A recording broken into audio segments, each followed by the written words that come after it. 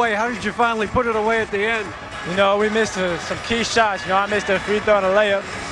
And, you know, we missed some free throws. But in the end, we just stuck together and played good defense. You know, we helped each other out.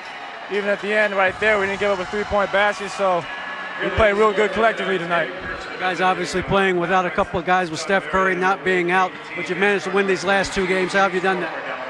We just do it as a team. You know, it's not an individual effort. We're a real deep team this year. We got a lot of guys who would start on some good teams, so we just did it collectively. Klay, with Bogut back defensively, how does that help you in terms, not just with the rim protection, but everything else that he does on the court? I love playing with Andrew. You know, he's a great leader, real vocal.